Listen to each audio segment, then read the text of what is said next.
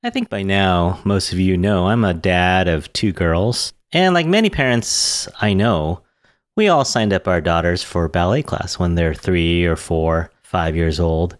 And they're super darling, wearing their leotards and ballet shoes and a pink tutu. And it's always fun seeing them bouncing around on stage, some of them following the choreography and some of them just doing their own thing. For some of the girls, like mine, they end up quitting when they're 6 or 7 years old. Some of them, very few probably actually, go on to be quite serious, doing 6, 7, 8, 12 hours a week of ballet. And they have dreams of getting on stage and dancing for a ballet company. Today we're going to talk to someone who did that. She went from just Saturday afternoon classes with her sister to a little bit more serious and competitive high school ballet to trying out for elite companies all around this country. Today, we're going to talk to someone who has danced with the San Francisco Ballet for over 2 decades, and she's going to talk a little bit about how she got there and what it's like to be there. And so today we're excited to talk to principal dancer Frances Chung.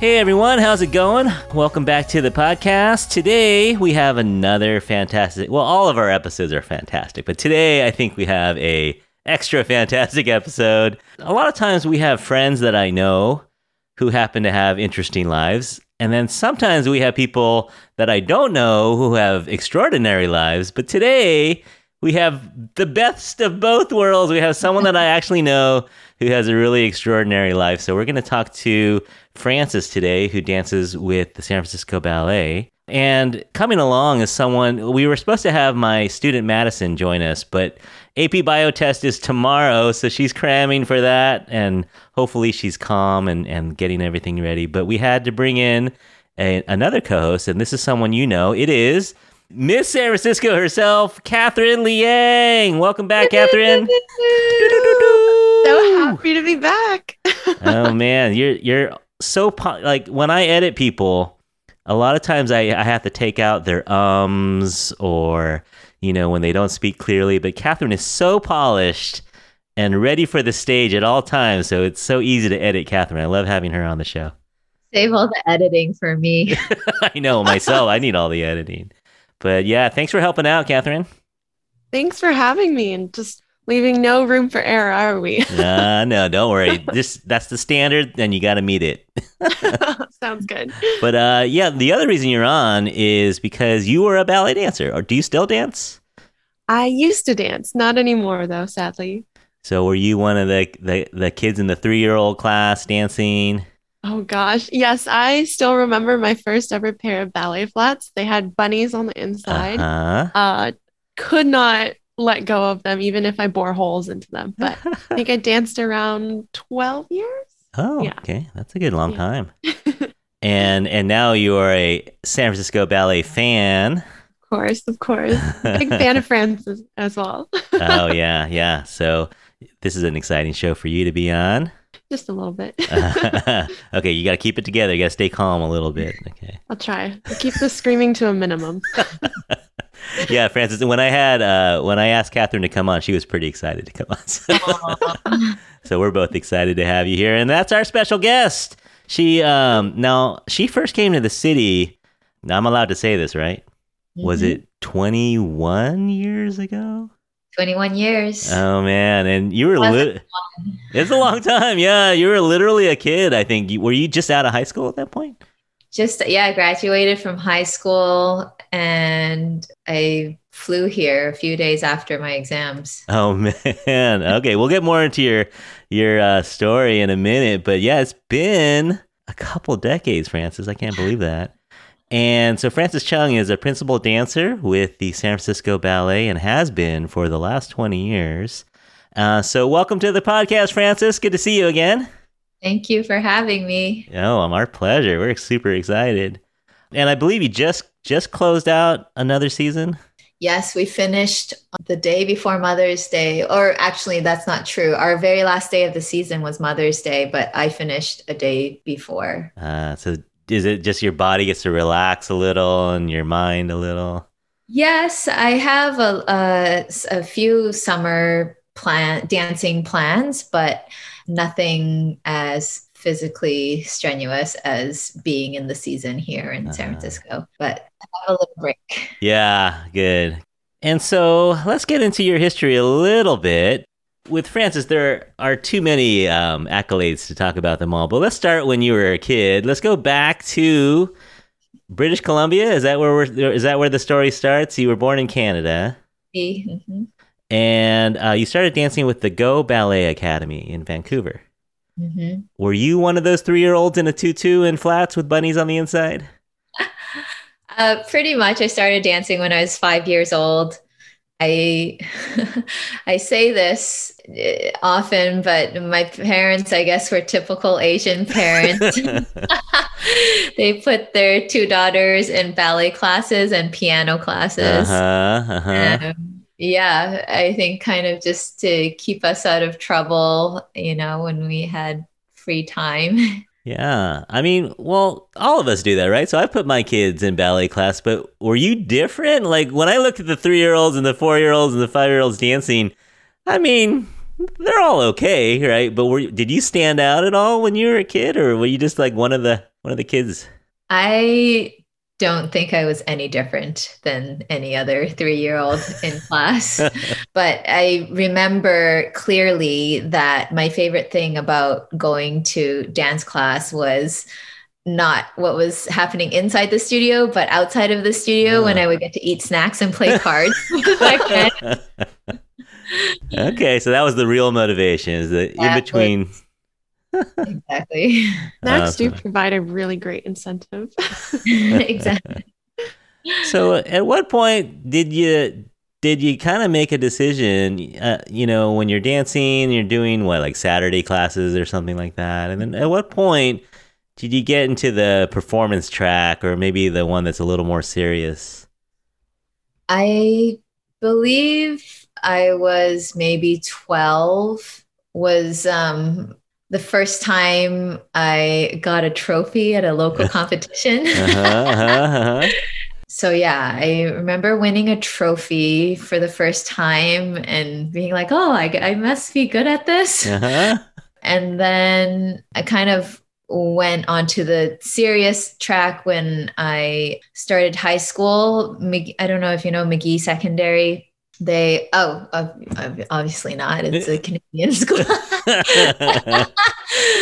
All of a sudden, I just was brought back to.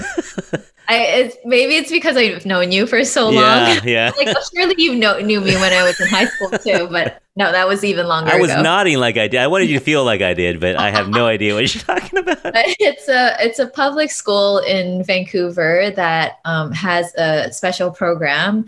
It's a sport art kind of half-day program. So I went to school until noon every day. And then my ballet buddies and I would take the bus to our ballet school. And then we would have like multiple ballet classes and then rehearsals for upcoming performances or competitions or what have you. But that was kind of when I guess things kind of became a little bit more serious. Yeah. So it's getting to be like 3 hours a day at that point, or 3 hours a day, 6 days a week, I'd say. Yeah. Okay.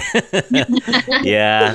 It's a lot of commitment, I think. And I've heard stories of how parents kind of push, but it sounds like you just kind of enjoyed it and did it. And it didn't feel like, like extreme sacrifice or anything at your age, at that age. Yeah. If anything, actually, I always feel amazed that my parents were very supportive of me pursuing ballet as a career, because it's a young career. Most professional ballet dancers don't go to college. And I think there's this conception that Asian parents are not going to support kids in the arts, or you're not going to become a doctor and lawyer or lawyer. Then, right. Yeah. And, my parents didn't know anything about ballet either. The whole world of ballet was new to them and new to me. So we were kind of learning as we went along. Yeah. So when did San Francisco come calling? Did they scout you or did you have to audition? Generally, you audition for companies. So my last year, I probably went on some tours with my school. My school was also really great about getting us as many performances as possible, and we would tour with my school to China. We toured to Japan, so they offered incredible opportunities. And then as I was about to graduate high school, I sent out audition videos. One company being San Francisco Ballet. I think I actually also came here. Yes, a ballet mistress. They're called ballet mistresses or ballet masters, which basically means coach. Who was a coach in San Francisco Ballet at the time. She came to my school in Vancouver and set a Balanchine ballet called Serenade. If you haven't seen it, you should. It's a classic. The music is beautiful. My son loves the music, actually. But anyway, so she came to my school and set Serenade, and she kind of like picked me out and was like, "Oh, you should come and audition for San Francisco Ballet." So I went into came here and took class with San Francisco Ballet. And then I also sent probably 10 VHS tapes at the time. To different companies in America and in Canada. And then I got an offer to Boston Ballet again. And just as I was about to sign that contract, San Francisco Ballet called. And so this is just like I'm just like being totally honest here. I really just didn't know anything about anything in the ballet world. And the only reason I chose San Francisco Ballet was because the pay was a little bit higher.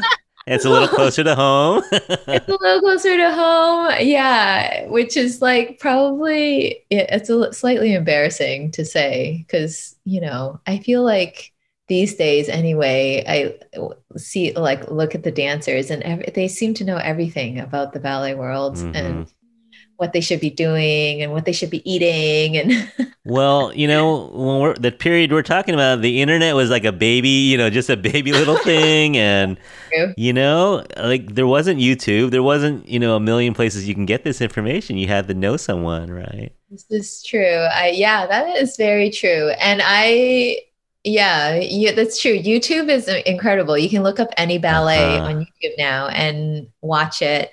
And all I had back then was a VHS tape of American Ballet Theater. Right. This one performance that they had on VHS, and I would watch that over and over again. So then that's when we met. You came down to San Francisco and we bumped into each other. And so you became part of the Corps de Ballet. 2001. So you're dancing in a big group. Is it your dream job? Is it like everything that you had hoped it was, or was it a lot different than you thought it would be? Well, I'm not sure. Like I said, I really didn't know anything about the ballet world. I was just kind of like between my parents and I, it was like blind leading the blind. We had no idea what we were getting ourselves into. like I said, all the kids these days, they know what's healthy. They know what to do with their bodies. I was eating honey bunches of oats, maybe 2 to 3 meals a day. Best food ever. All the vitamins, and minerals. What more do you need? It tastes delicious. Oh man. It was hard. I remember crying, and probably like the first few months were the hardest. I was a pretty shy kid. I didn't have my close core friends anymore. So I joined this new company and like, it's nothing like I knew. Obviously we all have ballet in common, and I love the art. And when I first came here, I think it was quite hard. I don't remember too much about it. I think I have this thing where, I mean, I think all of us have this thing where you just don't remember the bad stuff, right? Yeah.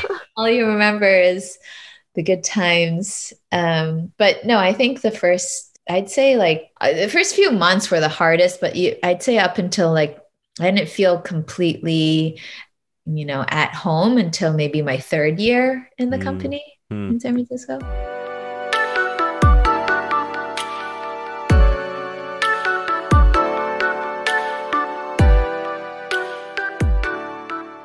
Joining at such a young age, what was it like? Can you describe like a typical day in your life in the Corps de Ballet?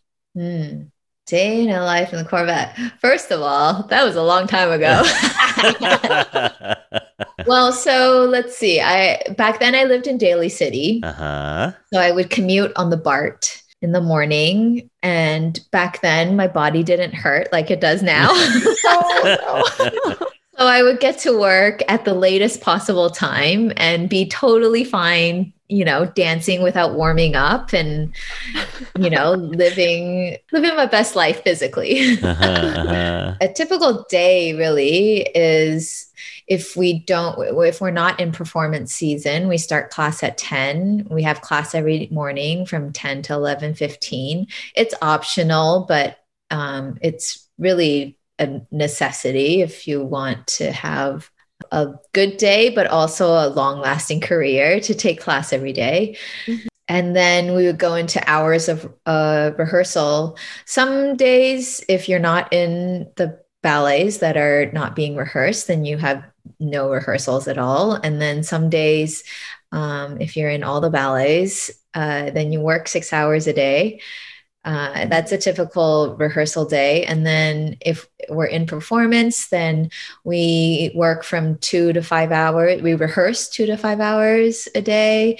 And then you have a few hours before the show to, eat, rest, warm up again.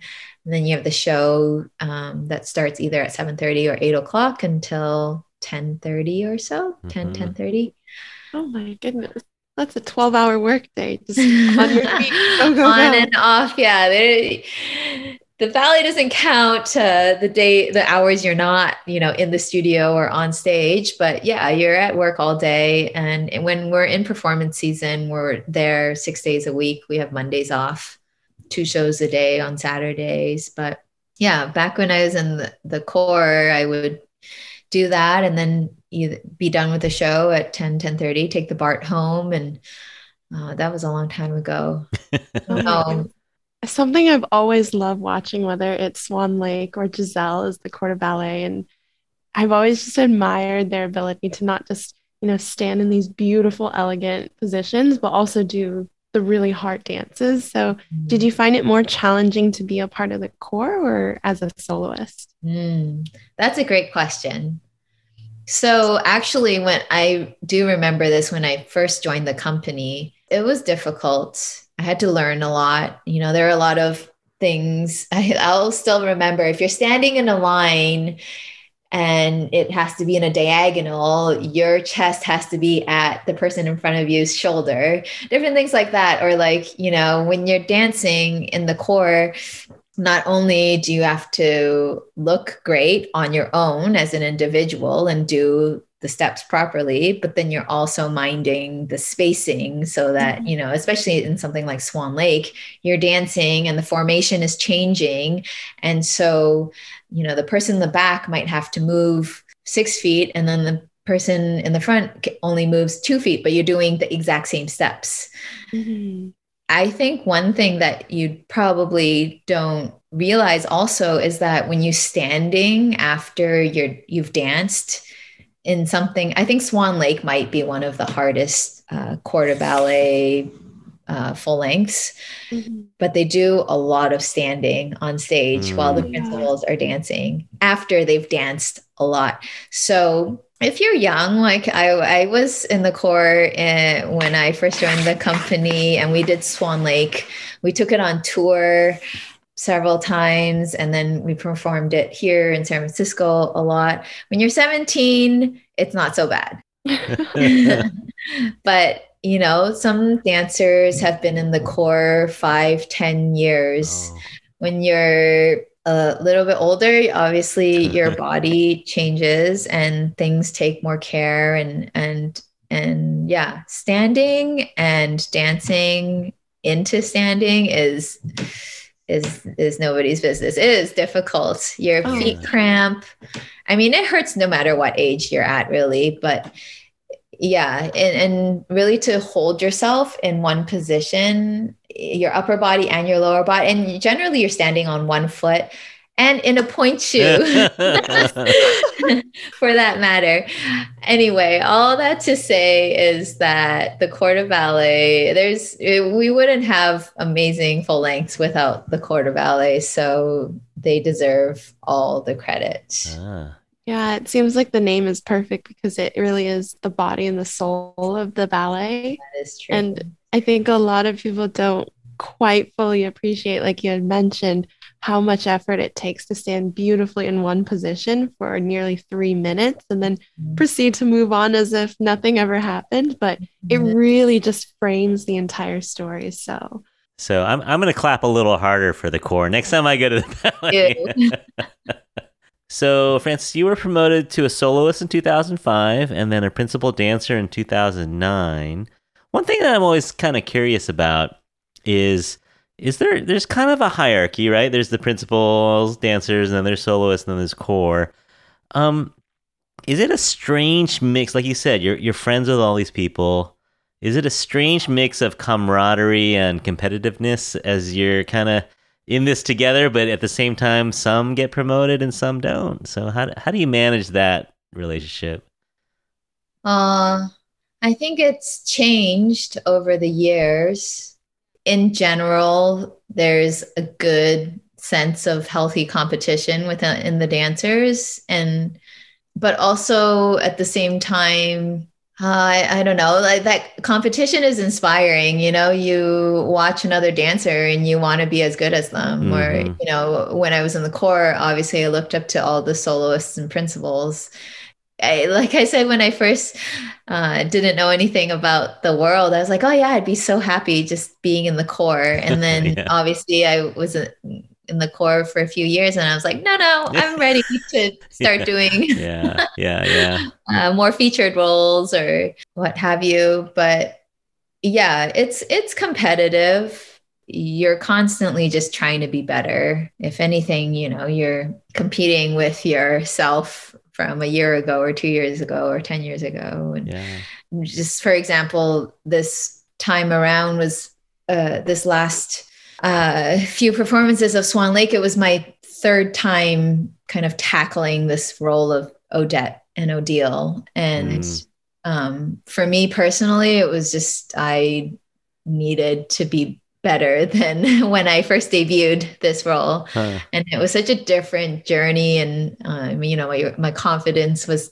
completely at a different stage than it was, years ago. But then still, you're not happy. I think, most dancers are, after a performance, I think it went well. I'm proud of what I accomplished. However, it could have been even better. So I don't know. If anything, you compete with yourself. Yeah. I know we've been talking about Swan Lake a lot, but do you have any particular memories of a performance that really stood out to you? And do you prefer more classical pieces or more modern and contemporary ones? I think classics are important for a ballet dancer because nothing will get you in the physical shape of doing classical ballet. So I'm always grateful to have the opportunity to perform classics like Swan Lake, like Giselle, like Don Quixote, anything in like a white tutu. It's just so revealing. So no matter what, it just has to look a certain way. I guess there is a standard for it. So, and a lot of people know the standard. Right. And so there's expectation. However, in the 20 years of being a part of San Francisco Ballet, we've gotten to do so many different types of works. And I love anything by William Forsythe. Yeah, I'll dance anything by him. I really love a lot of Liam Scarlett's works. I love Justin Peck's works. These are all just different choreographers that I think they resonate with a lot of ballet dancers, but I think a lot of it has to do with their sense of musicality, their knowledge on dance, and then also just their like creative powers in their minds. Yeah. How they've come up with movements that's so individual to them, and it just resonates with people. So, and dancers, resonates with the audience as well as dancers. Yeah. Yeah. Yeah, it's amazing how much thought these choreographers put into, not just the big picture, but every detail down to the placement of your hand or, the positioning of your foot. So it's always just incredible to see. And I feel like the SF Ballet does an incredible job of kind of pushing those boundaries of creativity. And watching that come to life is always just mind-blowing to me. It's so nice to hear when like an audience member kind of has those perspectives on just the little details. Because quick story, but we were doing Liam Scarlett's Frankenstein, and he was coaching me on this pas de deux with my partner. And this pas de deux means a dancer for two, or a dance for two. What is the pas de that pas de deux specifically is like, it's a love pas de deux, if you will. But I think at that moment, I'm like yearning for his love. And I remember specifically Liam just showing me this hand gesture in rehearsal. And he was like, if you flip your hand here slowly at this particular moment in this point in the music, that is going to make us feel your desire or your yearning.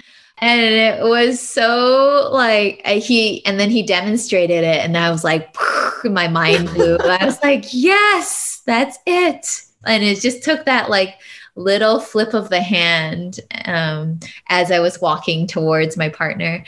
Little things like that.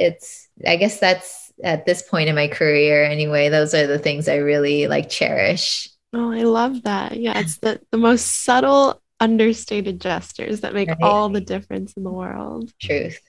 And I guess on that note, do you have a favorite or strange or noteworthy or super memorable performance?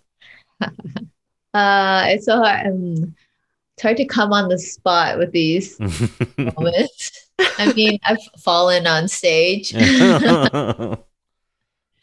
That's, I guess, noteworthy. I think I can't remember if I was a soloist at this point or if I was in the corps.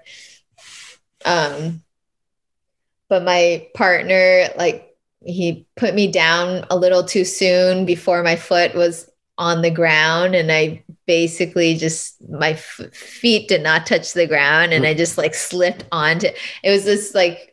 It was a Mark Morris ballet. It was a really quiet, like scene in the ballet, and it was just like smack on the ground, and I could hear I don't know how many thousands of people are opera house. Yeah. Everybody's like, and then I got up and continued. Like the pro that you are.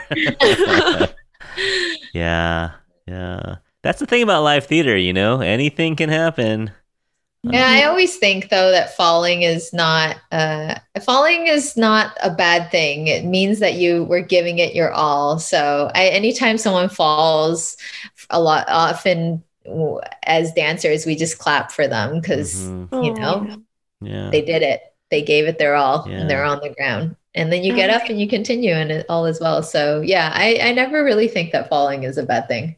Well, and it reminds us as the audience too that you're human, and that this is live and this is imperfect, and Yes. You're not robots. We're not watching a movie. It's interesting. Yeah.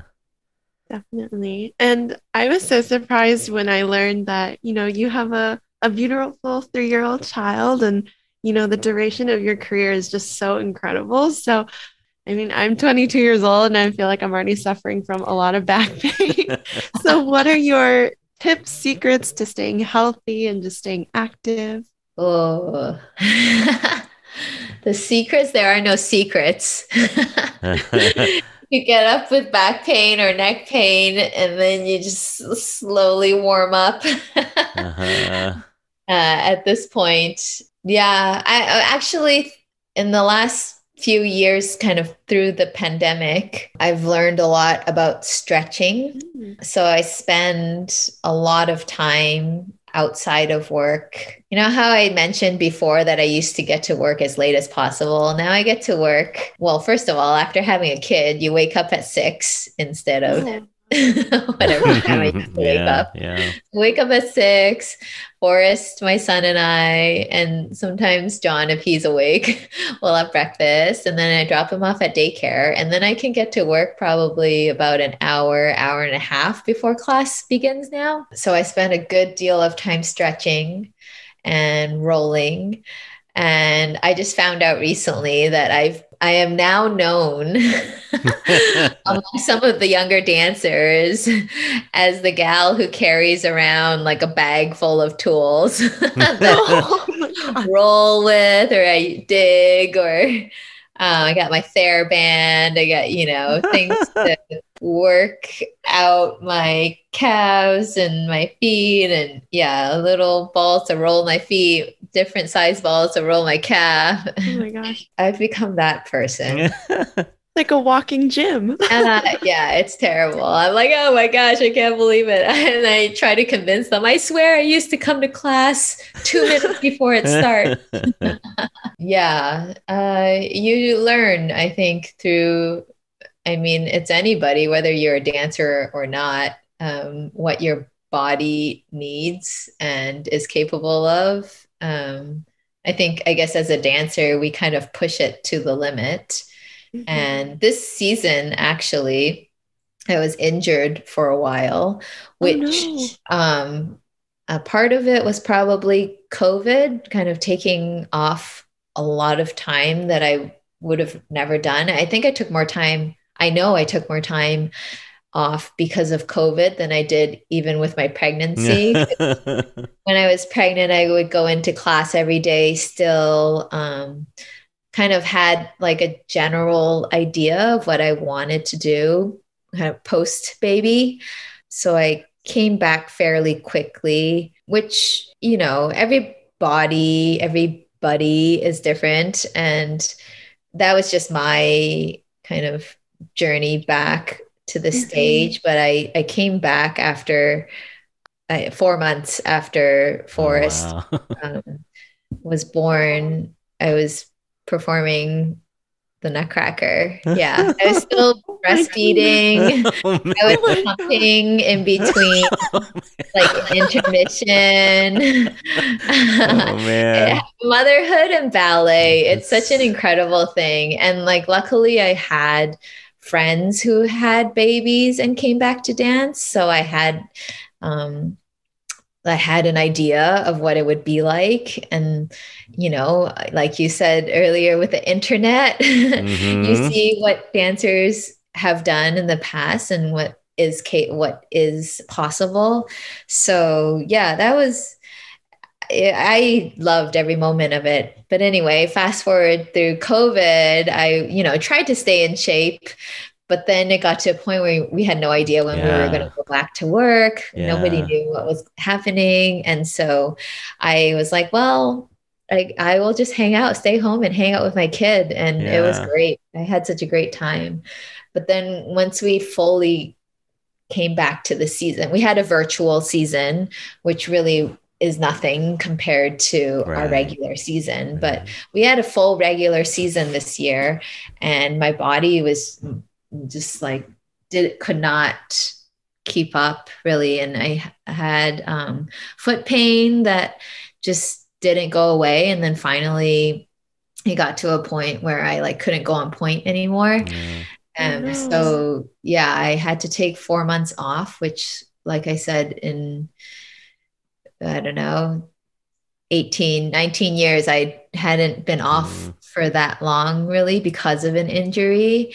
But it was a really great learning experience. And I learned a lot about my body during that time, and about my foot, about my left leg, about my psoas, about my glute, about that. I mean, your body is an incredible thing, and it's all connected.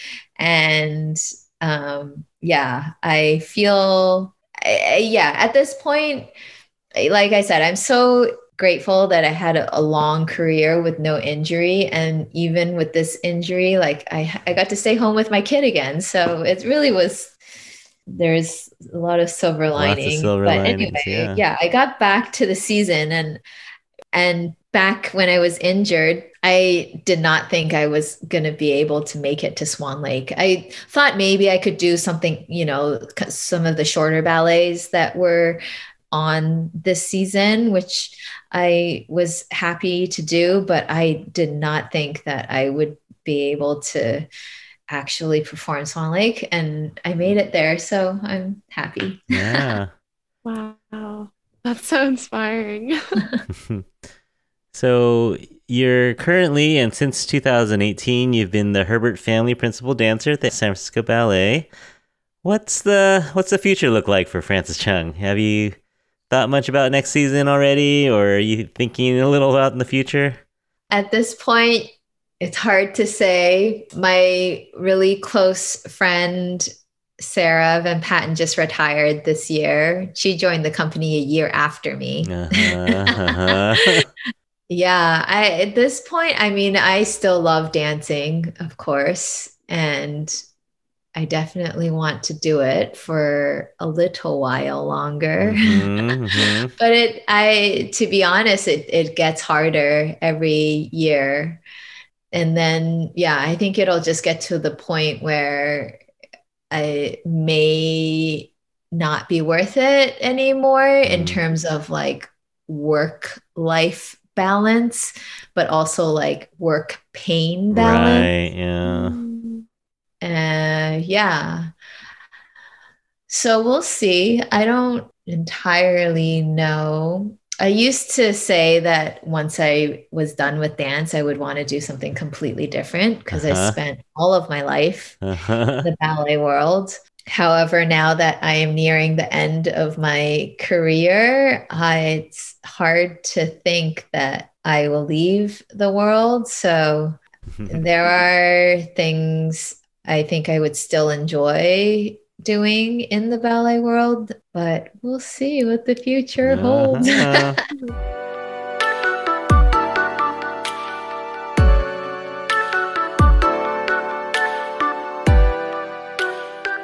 So you have answered all of our hard questions. Now it's time for the lightning round. First question, what's the best part about being a ballet dancer? Best part? Oh, there's too many. You can do more than one if you want. I think the first thing that comes to mind is the friendships that I've made. Yeah, friendships. And the ballet world is quite transient. People change companies, they move to different parts of the world, they retire and they change careers completely. But like I said earlier, these bonds that you make with other dancers or former dancers, they don't change. You don't see someone for many years and then you see them again and it's like time has not passed. And yeah, you have all of the memories kind of made in the studios and the theater, and those relationships definitely don't change. And then, of course, just, I guess, that thrill of a live performance. Yeah. With thousands of people, eyes on you. Yeah. It's crazy because I think before, a lot of ballets, especially the really difficult full-length ballets where you're leading the show all night long, before a show like that, I'm always thinking, God, why in the world do I do this to myself? You know, you're like sick, you're nauseous from nerves, Oh, wow. you can't eat. Well, leading up to it, maybe there are nights where, like the night before, you can't sleep. Yeah, your whole body is just like it's either in like hibernation mode because you know you're going to be exerting a lot of energy. So you're yawning all day for no good reason. Or you're just in like, you're like in this like tingly state where you're just like, you're just so nervous that you Adrenaline, can't yeah. feel anything. And then, of course, after the show, you're super, thrilled and happy. And then maybe like 10 minutes after that, you're like, well, I could have done this and this. The stages, yeah. Yeah, it's a cycle that, and it's a love-hate thing, I guess. Yeah. I really don't know why we do it to ourselves. It's definitely unlike anything else in the world, I'm sure, and you do something that very few people can do, so it's pretty amazing. Can I toss in a Sure. separate question? Sure. How many point shoes do you think you've gone through? Oh, gosh. Thousands, right? I guess so. Yeah, I mean, yes. Yeah, because I can wear out a pair in one day, one long rehearsal. Oh, wow. And then there are some shoes that last for longer and you can make last longer. But yeah, probably thousands. Gosh, that seems like a lot. That does seem like a lot, yeah. That's amazing. Alrighty. I guess on to the other question, but do you have a favorite fictional or non-fictional book, movie, or show that has a ballet dance in it? Oh, ballet dance. I mean, everybody knows the ballet movies. No, but what is your favorite? Oh, my favorite. I don't know. I can't really say that it's funny because if you ask another dancer, they'd probably have one immediate answer for you. I just like, I'm not, they call them bun heads, and I just can't be a bun head. Fair enough. Fair enough. Catherine, do you have one? This is going to sound so childish, but I loved and still love to this day the 12 Dancing Princesses, the Barbie version. Legit. I thought you were going to say center stage or something like that. No. I just love the whole idea of like dancing and then transporting yourself to a magical world. Like, I would love that. Awesome. That's totally legit. Yeah. I think when you're in the season, you're working 6 days a week, you're surrounded by dance all the time, you're in the ballet world. Like the last thing I want to do is go home and watch a ballet movie. True. Even though I've seen them all. I got one for you. Do you guys watch Korean dramas at all? Yeah. Yes. Okay, so there's one that my wife likes. I thought it was just okay, but the dancing I heard is pretty good. Now, of course, you won't think so, Francis, probably, but it's called Angel's Last Mission. I've heard of that one. Oh, I don't know this one. I'll have to look it up. Yeah, look it up. I think it's on Viki if you have Viki. But it's classic Korean drama. So a girl loses her sight, right? She's a dancer, loses her sight.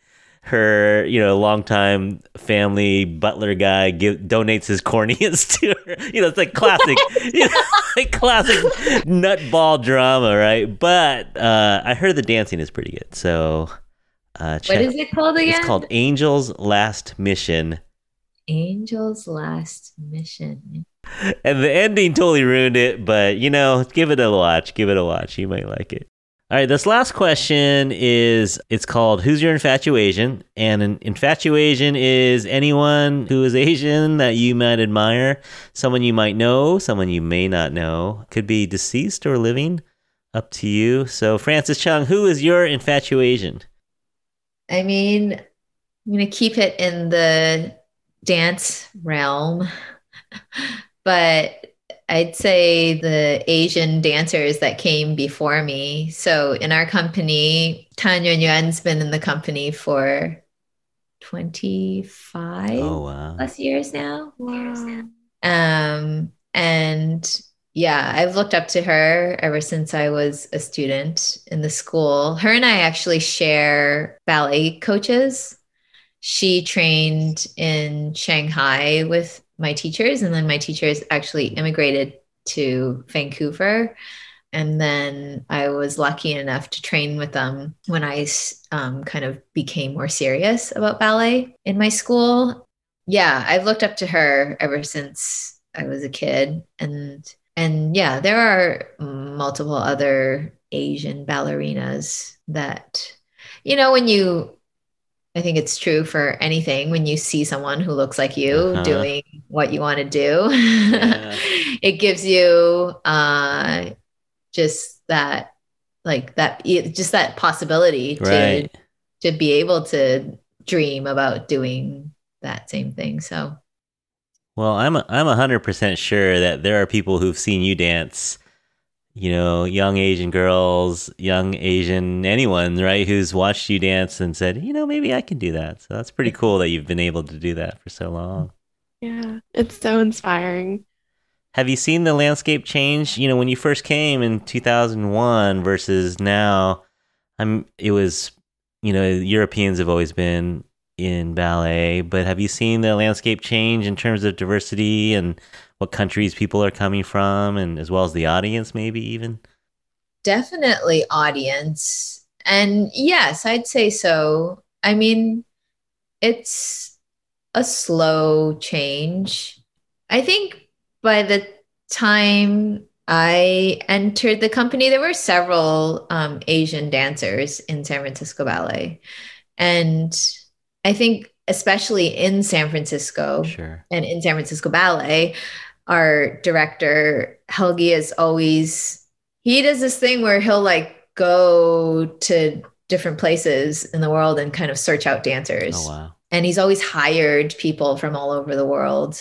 So yeah, I've always had, there's always been the company's always been very multicultural. We have a lot of Spaniards, a lot of people from South America, different Asian countries, Japan, Korea. Yeah, there was actually a funny moment. It's less so now, but I think there were more non-Americans than there were Americans in the company at one point. Oh, wow. Yeah. So yeah, I've always been lucky enough to be surrounded by kind of a multicultural environment. That's very cool. Yeah. Well, tonight you are our infatuation, Frances. It's been so fun talking with you. And a huge thanks to you, Frances, for coming out. My pleasure. And Catherine, thank you for coming out. Sorry your internet's a little spotty.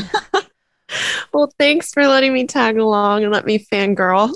Oh, no. It's fun having you. So this episode's probably coming out in June, which you know what that means. It's time to wish Catherine luck in the Miss California competition, June 25th. Oh, gosh. Now I feel like there's a deadline, but thank you. No, it's going to be exciting. It's going to be fun no matter what, right? Yes.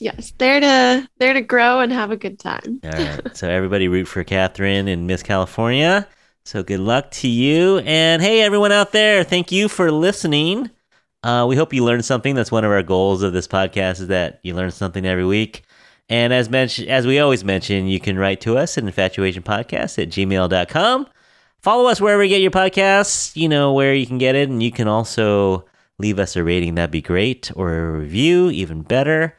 But until then, on behalf of Frances, Catherine, and myself, we'll give a shout out to Madison too. Good luck on your AP exam, Madison. But we hope that you're all happy, healthy, and safe out there. Thanks again for listening, and bye. Bye.